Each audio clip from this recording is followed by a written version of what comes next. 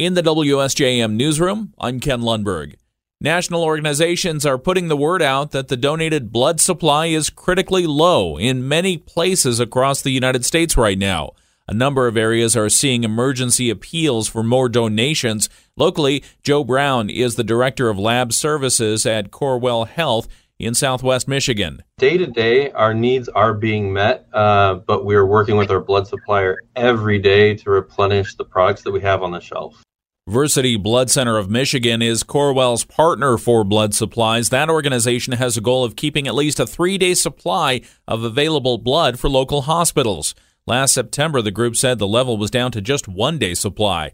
That has since improved. Brown says that's good news, and Corewell would appreciate people considering making the donation on a regular basis. So far, we've had sufficient supply to meet all of our clinical needs, but every blood unit is a donation. So we rely on community members and regular donors to keep those supplies well stocked. If you are interested in donating blood, find the story on our website, WSJM.com, and click on the Versity link to find the nearest blood drive or donation center. Contract negotiations continue between Berrien County leaders and the unions representing Sheriff's Department officers.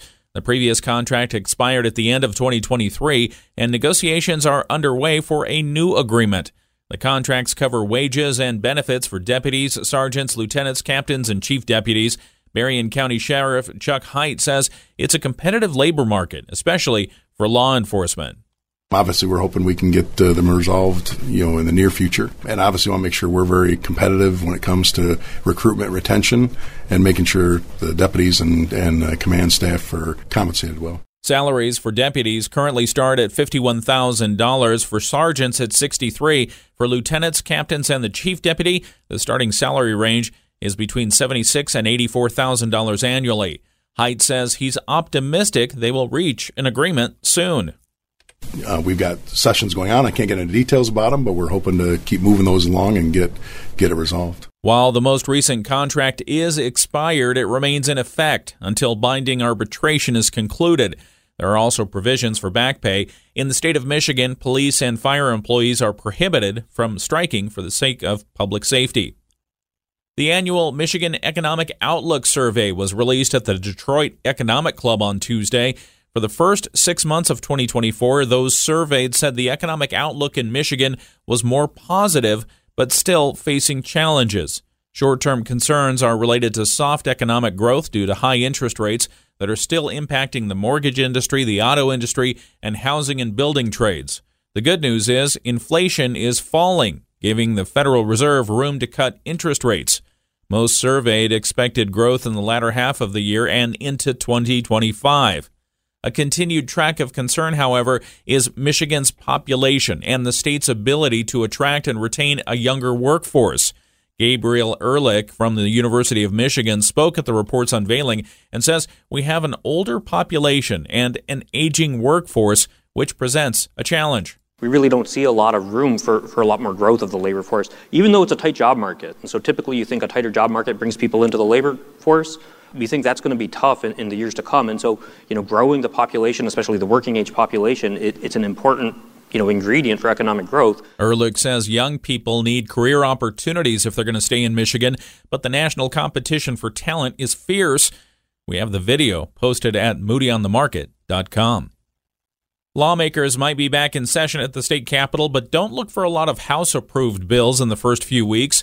The State House is evenly divided at 54 due to a couple of vacancies that won't be filled until April.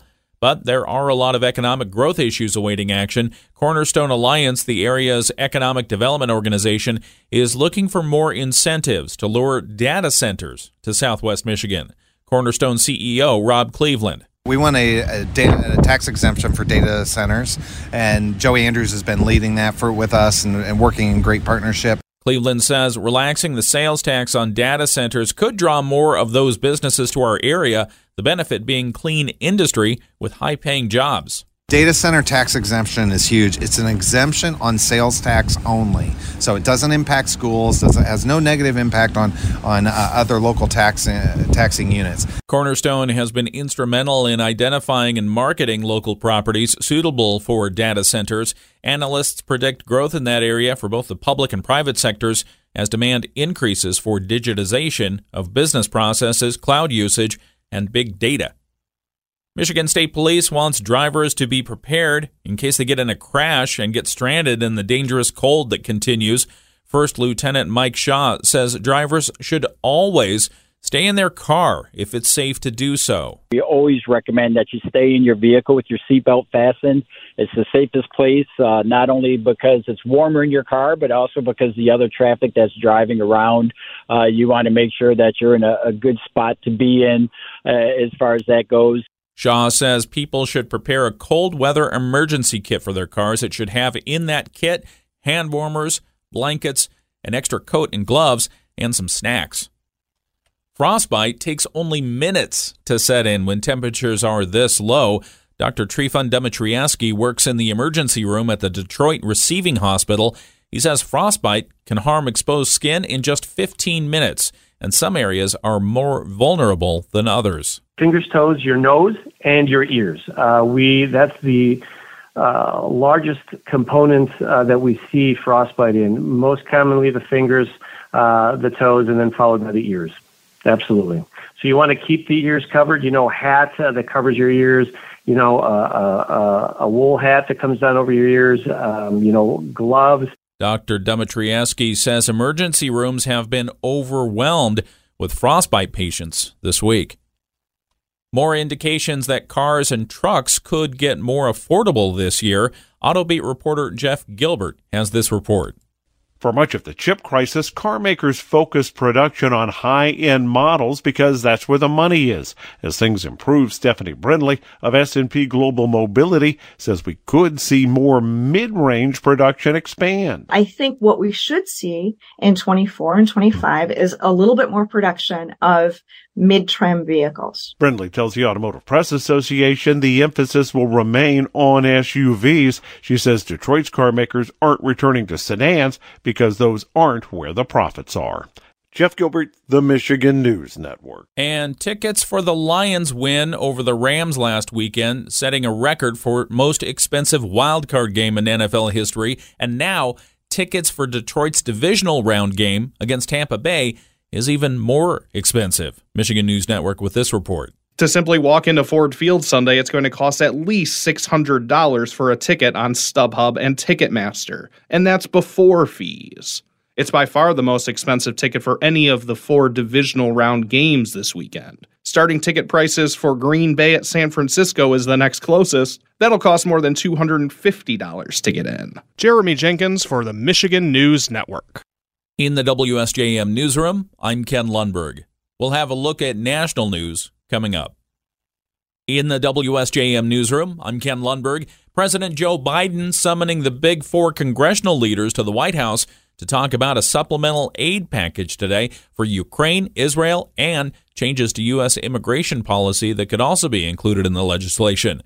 Senate Republican leader Mitch McConnell laying out what he's looking for earlier. ABC's Jay O'Brien explains. Senate Republicans saying they believe a more than $100 billion supplemental aid package, including support for Israel, Ukraine, and changes to U.S. immigration policy, could be voted on as early as next week as high-stakes negotiations play out between President Biden and congressional leaders. What we're working on is trying to get a package out of the Senate that deals with national security and border security in a credible way. Senate Minority Leader Mitch McConnell speaking Wednesday. The question now facing the Senate, can they come to a bipartisan compromise that the Republican-controlled House would also pass? Jay O'Brien, ABC News, the Capitol. The National Transportation Safety Board is asking Congress to fund the government and avoid a shutdown at the end of this week.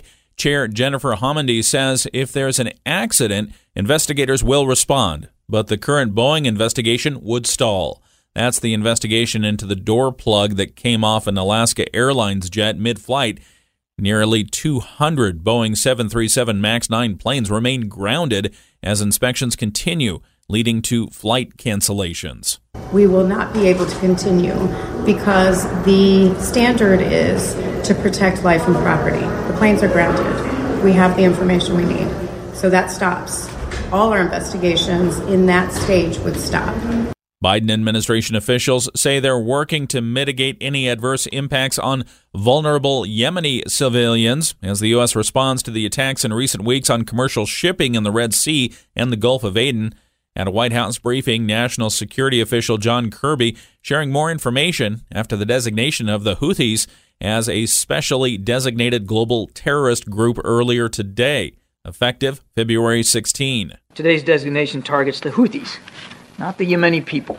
The United States remains the world's leading donor of humanitarian assistance for Yemen. We recognize that more than 15 million people in Yemen are still in desperate need of food. National Security official John Kirby. Another Republican presidential debate has been canceled after Nikki Haley's refusal to participate in any forum that doesn't include ex-President Donald Trump. CNN announced Wednesday its Sunday debate is off. ABC a day earlier called off their Thursday debate. Haley says she'll only take part in debates if Trump is on stage. The cancellations mean for the first time in years there won't be an on-the-ground face-off ahead of the New Hampshire primary next week. Florida Governor Ron DeSantis has committed to taking part in the debates, but Trump has skipped all of the debates thus far, so Haley's participation has been the deciding factor in whether they would go on. Around 1,000 flights have been canceled today and 3,000 more delayed because of extreme weather across the country. ABC's Alex Stone is watching flight data. Today, Nashville dealing with snow and ice, along with Buffalo and Chicago Midway have the most canceled flights in the U.S. Portland, Oregon, Seattle, and Denver aren't far behind. The crippling cold making flight operations tough. United, Southwest, and Alaska Airlines have canceled the most flights. Alaska and United are hit by a double whammy of their Boeing 737 MAX 9 planes being grounded as well. ABC's Alex Stone. And a new study finds that video gamers should probably turn down the volume. ABC's Mike Dubusky. Gaming may be a common source of unsafe listening, says the British Medical Journal. Its latest review finds that gamers may be at an increased risk of hearing loss or tinnitus because they generally play with the volume turned up for long periods. But the journal also said more research is necessary to establish a stronger link between gaming and hearing issues. The paper looked at 14 different studies encompassing around 50,000 people. Mike Dubusky, ABC News. And finally, the cost to overdraw a bank account could drop to as little as $3 under a proposal announced by the White House. The latest move by the Biden administration to combat fees, it says, pose an unnecessary burden on American consumers, particularly those living paycheck to paycheck. The change could potentially eliminate billions of dollars in fee revenue for the nation's biggest banks, which were gearing up for a battle even before Wednesday's announcement. Under the proposal, banks would have to show how much it costs for them to run overdraft services or instead charge a benchmark fee that could be $3, $6, $7, or $14, depending on the final version of the rule. In the WSJM newsroom, I'm Ken Lundberg.